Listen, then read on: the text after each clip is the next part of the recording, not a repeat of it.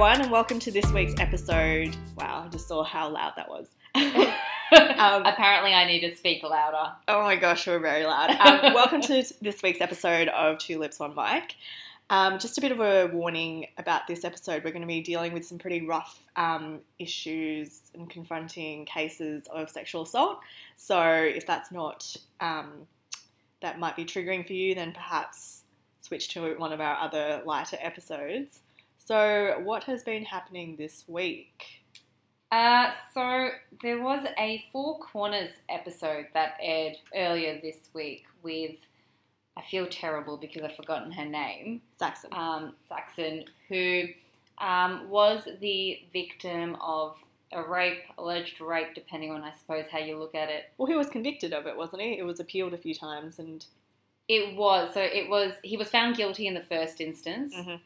and then he appealed successfully, and then that conviction was overturned, and then subsequently the DPP appealed that decision, and it was found that he was guilty, but it wasn't worth actually expending the time and resources and money into another trial, given the time he'd already served in prison. Which was about 5 years. Yeah. Right. It's I think it set off a really interesting conversation about consent in Australia because this Four Corners report, and to New South Wales, credit, has triggered immediate calls for some law reform in that space. So from our understanding, what was the appeal based on? They thought that Luke Lazarus did hold. Yeah, so he was making the argument that he had both an honest and a reasonable belief that Saxon had consented to the act that took place. Because she didn't do anything. Yeah, because she didn't say or do anything to indicate that she did not consent. So she was incredibly intoxicated when this happened. Yes. And this was like in the middle of the morning. Yeah, so she was 18 at the time. I think there's mention of the fact that she had been drinking throughout the night, that she hadn't had penetrative sex before. She showed up at this club, and then somewhere in the early hours of the morning, she was approached by Luke Lazarus, who said that, he wanted to take her to some VIP area in this club, and instead took her out into an alleyway. And then what happened subsequently is, contested between both. But it ended up in him anally penetrating her.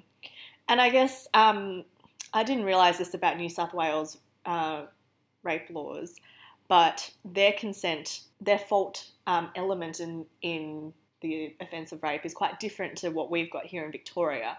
And so it's interesting to see that they are trying to make moves towards what we have. And I guess in that sense, we've taken for granted, because when I was learning about sexual assault in law school, and there's always been those, I think it was like 9 different factors where consent is negated. And one of the factors was that just because they're not saying anything or doing anything doesn't necessarily mean there's no consent, which has appeared to be what's happened in this particular case. Yeah. Where the judge, I think the appellate judge, has taken that to be, indicative of his reasonably held belief. So I'm just going to read their fault provision in relation to consent. So a person who has sexual intercourse with another person without the consent of the other person knows that the other person does not consent to the sexual intercourse if the person knows that the other person does not consent to the sexual intercourse, or the person is reckless, or the person has no reasonable grounds for believing that the other person consents to the sexual intercourse. I think it was that third ground that the appellate judge relied on. So that judge formed the view that, like you said, because Saxon didn't say or do anything to indicate she did not consent, that, there was no reasonable grounds for him to assume that consent had not been made out. It's interesting because I would argue that's a lot more straightforward than, say, what we had in Victoria prior to 2015, which I remember distinctly doing like criminal law and studying the Warsnop and the Queen case, which involved the very confusing Section 37 AAA jury directions about what the jury has to be directed in relation to consent. And the fault element back then was that a person commits rape if A sexually penetrates another person, if the penetration is intentional, if they're not consenting, and if either A is aware that B is not consenting or might not be consenting, or A gives no thought to the issue of consent. And this led to this like very strange anomaly in the law where, one, the jury just absolutely had no idea how to interpret that, and it led to this really weird position where judges were giving erroneous, like Worsnop, I think, won on appeal because it was found that the judge gave an erroneous jury direction because it had become so convoluted and so just confusing. And it led to this very strange provision where it found, Worsnop, the effect of it was that a jury cannot convict for rape if they find there is a reasonable possibility that the accused held an honest belief in consent. And this could be unreasonable or mistaken, which doesn't sound consistent. And even as I'm talking about it now, I'm getting so confused. I don't actually know what I'm spurting out. Well, even before we started recording this, we were like, reading like extensively. knees deep. Yeah, trying to make sense of this fault element in the different jurisdictions. And I think that's really part of the problem. It's just so confusing and convoluted for us professionally trained lawyers. Can you imagine being in a jury pool and trying to make sense of this? Well, post 2015, our fault element has now been changed to it will be sexual assault if B does not consent to the touching and A does not reasonably believe that B consents to the touching. So it's been sort of distilled back down to that. Right. And as we were discussing before we started, of this second element, the second one that I mentioned about A not reasonably believing that B consents to the touching, is a subjective test, obviously because it's a fault element, but it has that objective overlay on top of it for the jury to be open to interpret, like, what would a reasonable person in that person's shoes think is reasonable, which is really hard. Okay, so stripping all the legal talk aside, why is the area of rape and rape law so difficult to, specify or to pinpoint as an offence? Because there's Saxon's case is a horrible case that really illustrates why consent is still so muddled. Yeah. And I think in the wider environment that we're in at the moment with all our sexual harassment and all that type of thing, why is consent still so difficult for lawmakers to really pinpoint? I think sexual relations can be quite confused and convoluted. I think many people can draw on their own experiences, and you sometimes reflect on experiences you've had and you're like, I feel a bit uncomfortable about that, or I feel a bit unsettled about that experience. Would I say that was a situation where there was consent or there wasn't consent? And sometimes it's not so straightforward. It's not like what you see in the movies where, it's stranger danger and it's violent. It often tends to be a lot more insidious than that. So it's hard to sometimes pinpoint. And then I think there's that additional complication where, rape law is made by politicians and judges, both of whom, for the most part, are old white men. And obviously, in forming those definitions, they're going to be informed by their own experiences and not, assume the experiences of women when it comes to sex. Well, we had a host of law reform in the sort of latter part of the 2000s. And then obviously after this string of Worsnop, and I think there was a few other cases as well, with this erroneous interpretation of Section 37 AAA. A lot of it led by things such as the Victorian Law Reform Commission, and, they obviously consult out in the wider sort of network. And I think I'm a bit in defence of Victorian rape laws. They're not perfect, but and definitely not perfect after what I had just read pre-2015. But I know that when it was drafted, and perhaps part of the imperfection is because they were trying to capture so much in such a complicated area of law. Because I know what they were trying to do was to really, and Saxon touched on this point in her interview with Four Corners, which was enthusiastic consent. And I know what was one of the underlying factors of the earlier, like the 2008-ish amendments to the sexual assault laws in our Crimes Act was this notion of the communicative model of consent, which is, we don't want it to be where it's the onus is sort of put on them to sort of work out whether or not you're consenting by your behaviour. And, Section 36 sets out 9 circumstances where someone's not consenting, and some of it is, when someone's sleeping or alcohol affected or doing a medical procedure and it's not within the scope. And I definitely remember that case from law school. I think we all do. It was horrible. Weird doctor. But, so all of that is put on the onus of like this defenseless person, but it's rather, we should be moving towards a model of consent where people are asking you, like, do you want to do this? And I know it's awkward in sexual relations to be like, hey, do you want to sign this this deed of release of liability and consent to all of this? But it's a cost-benefit analysis, right? Because if the risk of you not asking is that this person is going to be violated, then put up with the awkwardness and ask the question. Well, that's right. And I think Eli, my housemate, was saying this when we were talking about Aziz Ansari earlier, where it's just like it's not worth the risk of being an awful person and a criminal. But it's not in our culture yet, I think is what I'm trying to say. It's not quite there yet where it's okay to have those conversations. Instead, we're relying on physical cues, which can really easily be misconstrued because, just because someone's rolled over, it's not an indication of anything. And and it's captured in our law where it does say that just because someone is not saying anything doesn't necessarily mean that they are consenting. And I know like a lot of case law back in the day used to rely very heavily on that to say that,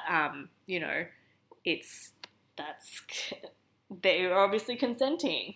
Well, I think that's some of the discussion that's now being had in New South Wales. Is it worth incorporating the jury direction that exists in Victoria and Tasmania, where you specifically direct a jury that just because someone doesn't say or do something to indicate that they don't consent, is that reason enough to assume that they are or that isn't reason enough to assume that they are consenting? So it's kind of reinforcing that communicative model of consent. But that jury direction doesn't specifically exist in New South Wales. So some people have said, well, if the jury was told that, just because Saxon didn't say stop or didn't push Lazarus away, that just because she didn't do those things doesn't mean she then by default consented, would that have resulted in a different outcome in the first instance? Well, it would have definitely have assisted in the case of, it would have been against him because there's that reasonable steps that were taken type case. And I think the onus really should be put on like constantly checking what reasonable steps has the person taken to check whether or not someone is consenting to the act. Because in our Crimes Act, we also talk about the fact that just because you consented to the initial act, it doesn't end there. Like you haven't discharged the obligation to obtain consent by virtue of just gaining consent at the point of entry, I suppose. Because even once you're still doing it, you can still withdraw consent midway through sexual intercourse. Yeah. Like, that's a thing. I think many people have been in that situation where they kind of either start off not feeling like they're really into it, or in the process of, being in it, you're kind of like, oh, actually, I don't want to do this anymore. Yeah, but then you have a lot of backward juries or judges who have said in the past that, well, you can set it, and it's hard. I understand that it's difficult from that really strictly legalistic perspective to kind of know when it started and where it ended. But you're judging on human nature. Exactly. Like, this is not something that you can put like a strict legal interpretation on and obtain, a very, very clear-cut response. It's always just going to be him versus her or her versus her or him versus him. Like, it's always going to be one person's word against another. And there's usually only two witnesses there who can tell you. And often they'll have such remarkably different version of events. Often that are honestly held by both of them. And that's the problem, because if he honestly did hold the belief that she was consenting, then he's not guilty of the offence. He hasn't met.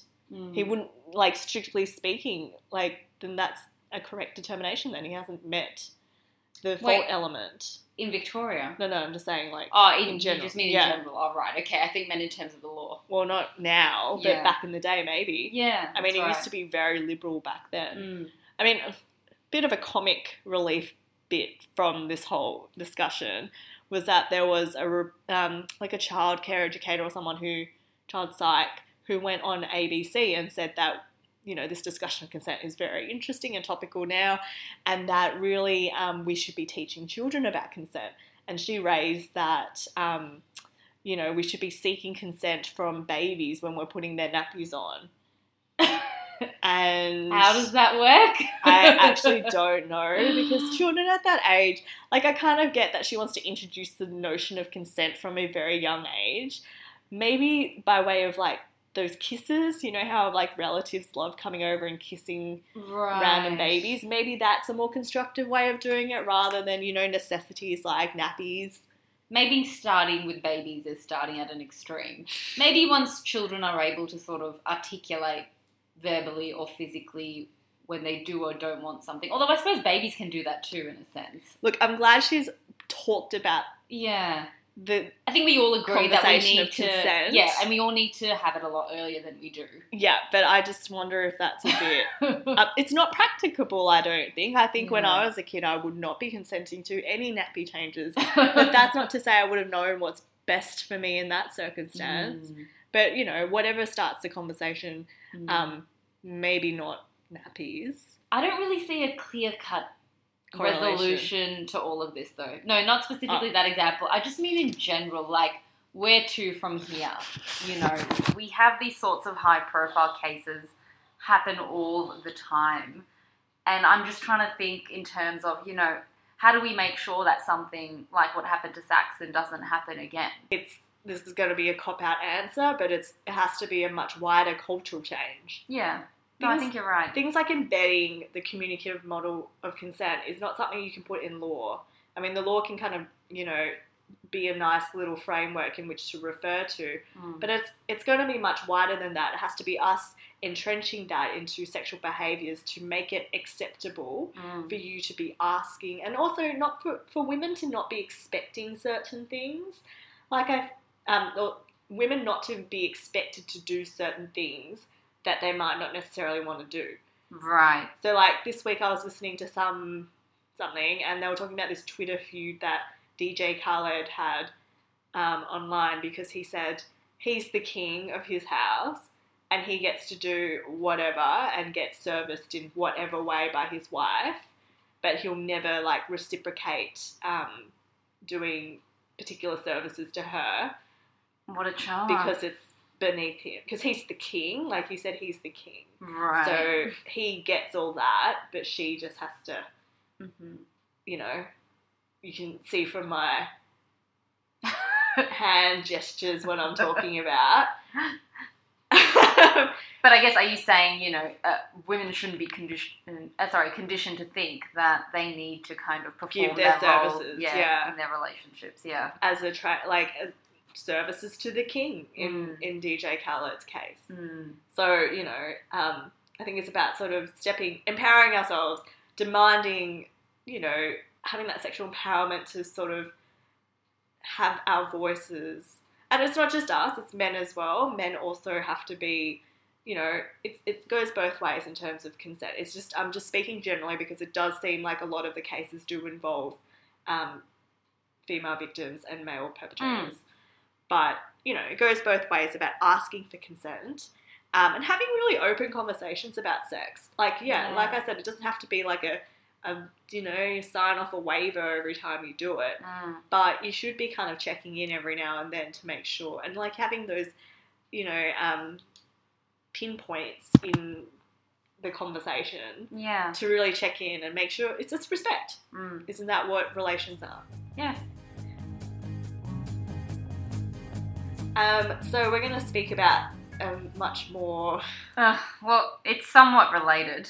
Actually, it's definitely related, but... Much more probably extreme case. Yeah. I'm just opening up the article on my phone here. So there have been a spate of really high-profile rapes in India. I think we all remember that horrific gang rape that took place some years ago now on a bus in New Delhi, where a woman was out with her friend. She was coming home from the movies, got onto what she thought was a public bus, and was filled with however many men who then just, subjected her to the most horrific violence. I think at one point they actually, they penetrated her with a pipe? A pipe, yeah. And damaged her internal organs to the extent that she actually did eventually pass away from her injuries. And that sort of invited protests across the country in terms of demanding changes to, the way that Indian men treat women. And again, we know this is not isolated to India. We've just spoken, in fact, about a high-profile case in Australia. But violence against women and girls, sort of has its own perverse manifestations depending on what country you're in. But it has been just really horrific to see yet again another spate of these high-profile cases. I think the first one that I spoke to you about was the case of an 8-year-old girl in the state of Kashmir who was gang raped in a Hindu temple before being strangled to death and then having her body dumped in a forest. Oh, God. And not only was that sort of, again, another perverse manifestation of how girls and women are often treated in India, but there was that added element of religion in the scheme of things, right. because the victim, the 8-year-old girl, was a Muslim. The rape took place in a Hindu temple. All the alleged assailants, including a member of the governing party in India, were all Hindus. See, as I said to you before, this doesn't make any logical sense if they're trying to make some sort of religious statement by raping her in a Hindu temple. Yeah. I mean, what people on... Isn't that really offensive to their it's religion? Incredibly offensive to any, but to their religion. Well-intentioned practicing Muslim, not Muslim, Hindu. Practicing Hindu.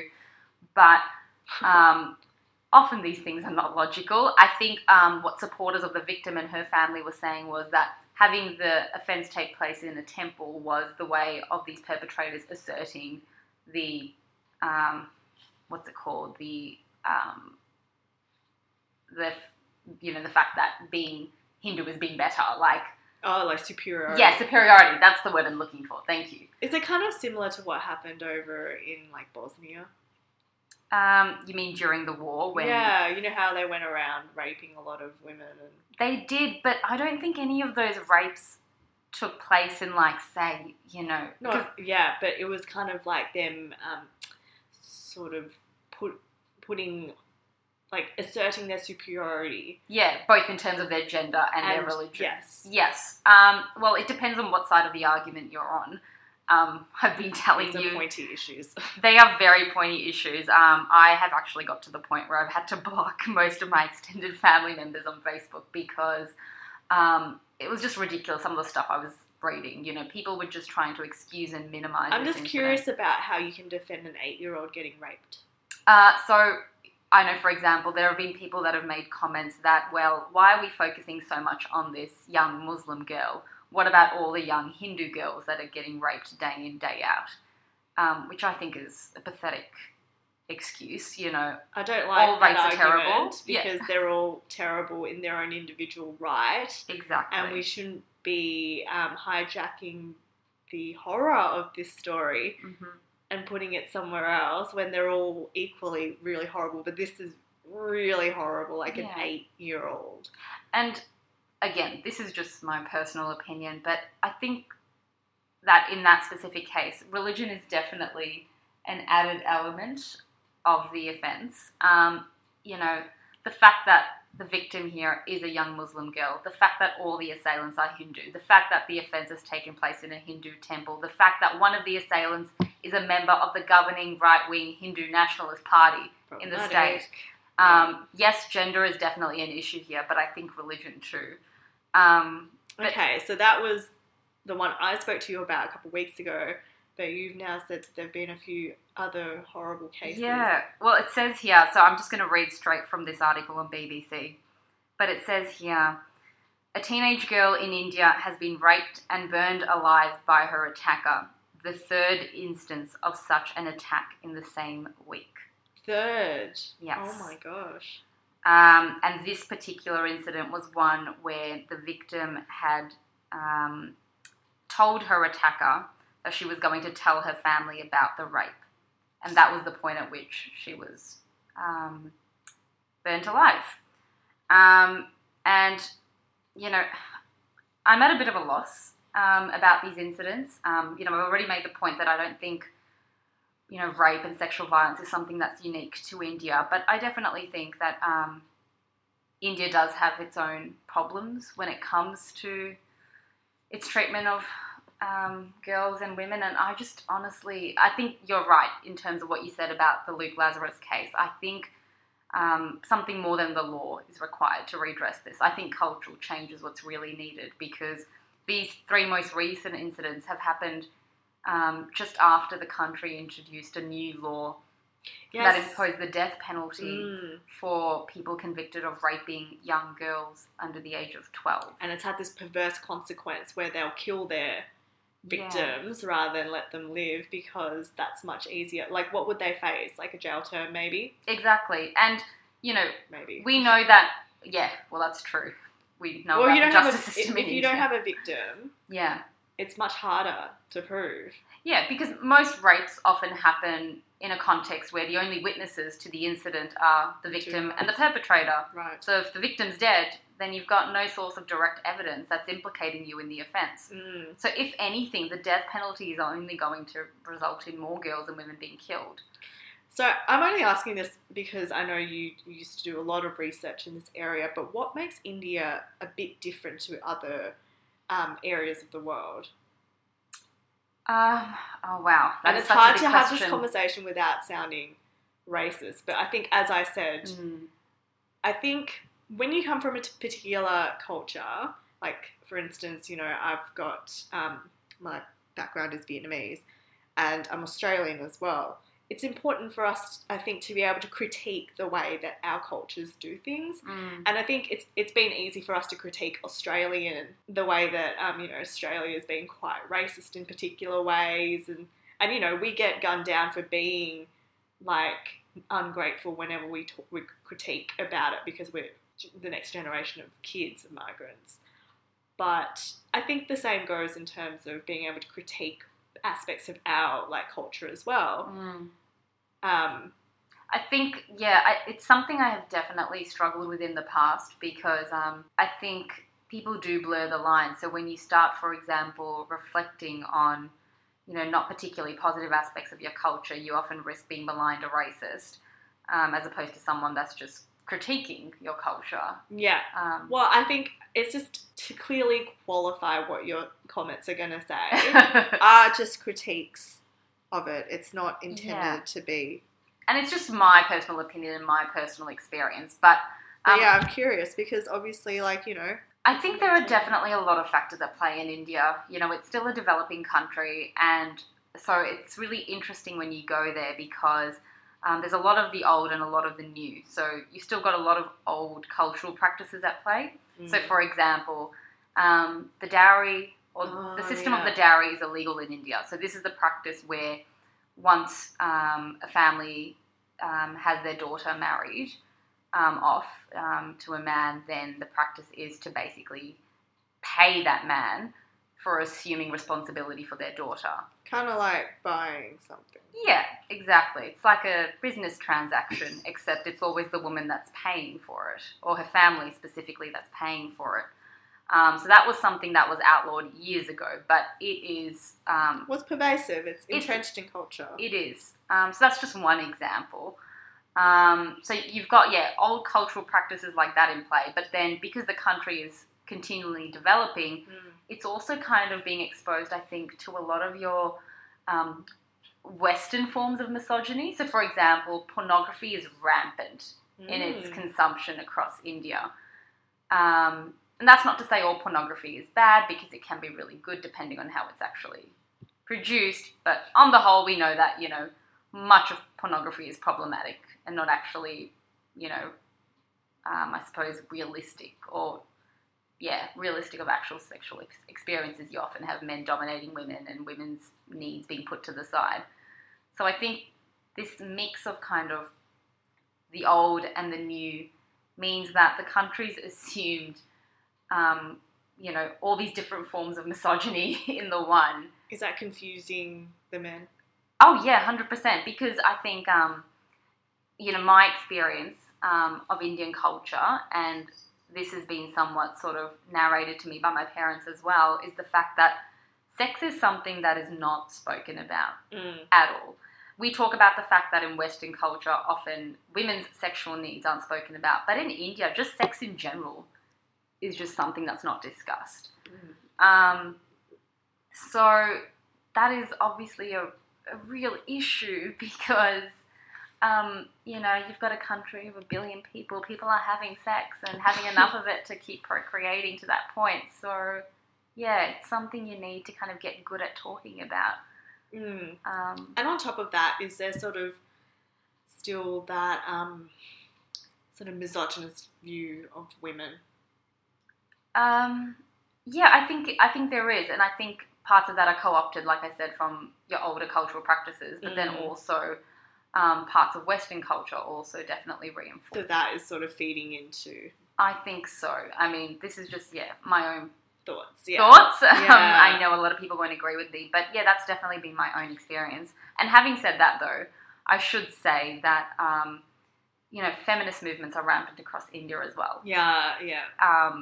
Some of my favourite feminists, Arundhati Roy, for example, are just so goddamn sort of articulate and outright in their advocacy. And it's honestly people like that keep me hopeful for change coming about in India. It's just to go back to your point about this Western culture feeding into India.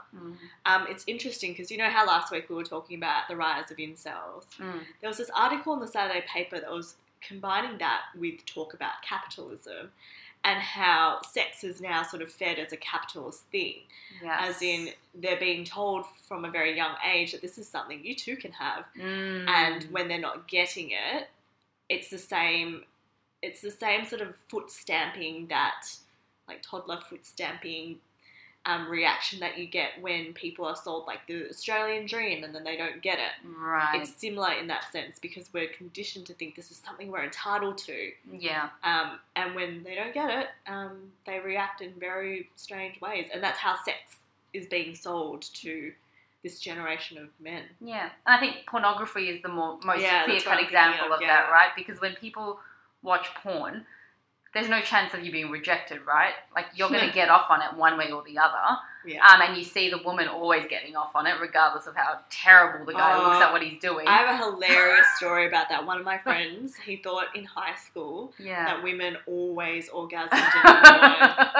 And it didn't take him until he was about 18 to realise, no, they're paid. Oh, my God. They're paid a lot of money to act. But that's what teenagers are thinking. Yeah.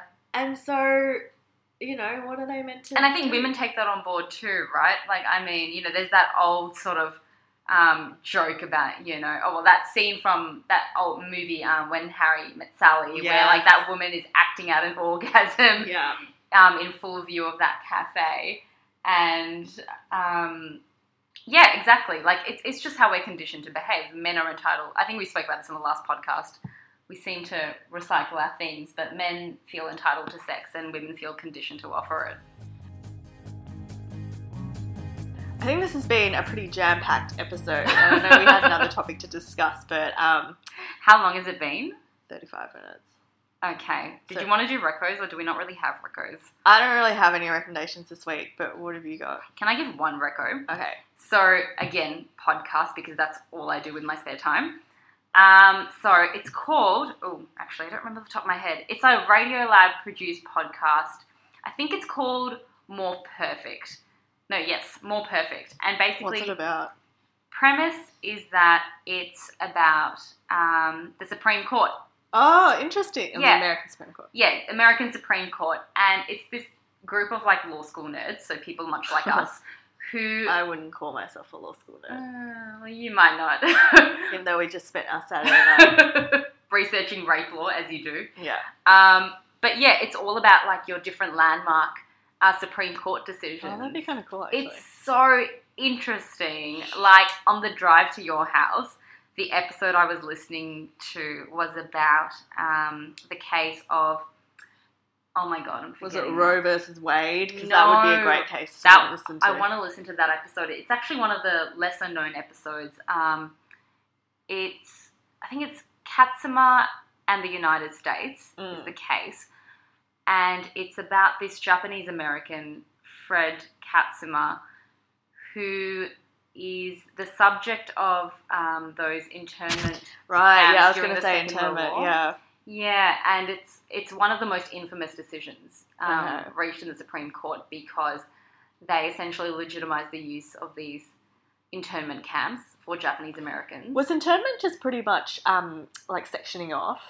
Yeah, so it started off initially with, I During suppose, World War more World War II. So Pearl Harbor happened, and initially the government responded by sort of having more piecemeal gestures. Like initially they said, all right, all Japanese Americans need to be subjected to a curfew. Oh my Where God. where they can't be outside of their houses at these hours. And it also applied to Germans as Oh well. my God. And then it eventually progressed from having a curfew to not being allowed to go into particular areas, so exclusion zones where Japanese Americans and German Americans couldn't go. And then it eventually progressed to actually, we're going to tell you where you go all the time. And how long did that happen for? It happened for a couple of years. So it Oh happened my from, God. I think some of the people stayed in these camps for up to 3 years. Oh. Yeah, and so this particular man challenged the constitutionality Oh, at the time. at the time, Oh. saying, it's racial discrimination. Did he win? No, he lost. What? Yeah, Okay, well, it's the US Supreme Court. true. Well, the Supreme Court agreed that what was happening was racial discrimination. But But they said that drastic measures are required in During wartime. times of a national emergency, Yes. and this was such a time. well, this always happens. They trot out the national security. Well, yeah, I mean, we saw Trump doing the same thing when, he wanted Muslim to, ban. the Muslim ban and putting people on the list. So, Yeah. but yeah, it's just a really interesting podcast, and Alright, I'll if you're have to into listen to that. politics and law, Yeah. you'll love it. All right. Well, I've got none for this week, and we're running out of time. So hopefully we'll record another. See you, everyone. Bye, everyone.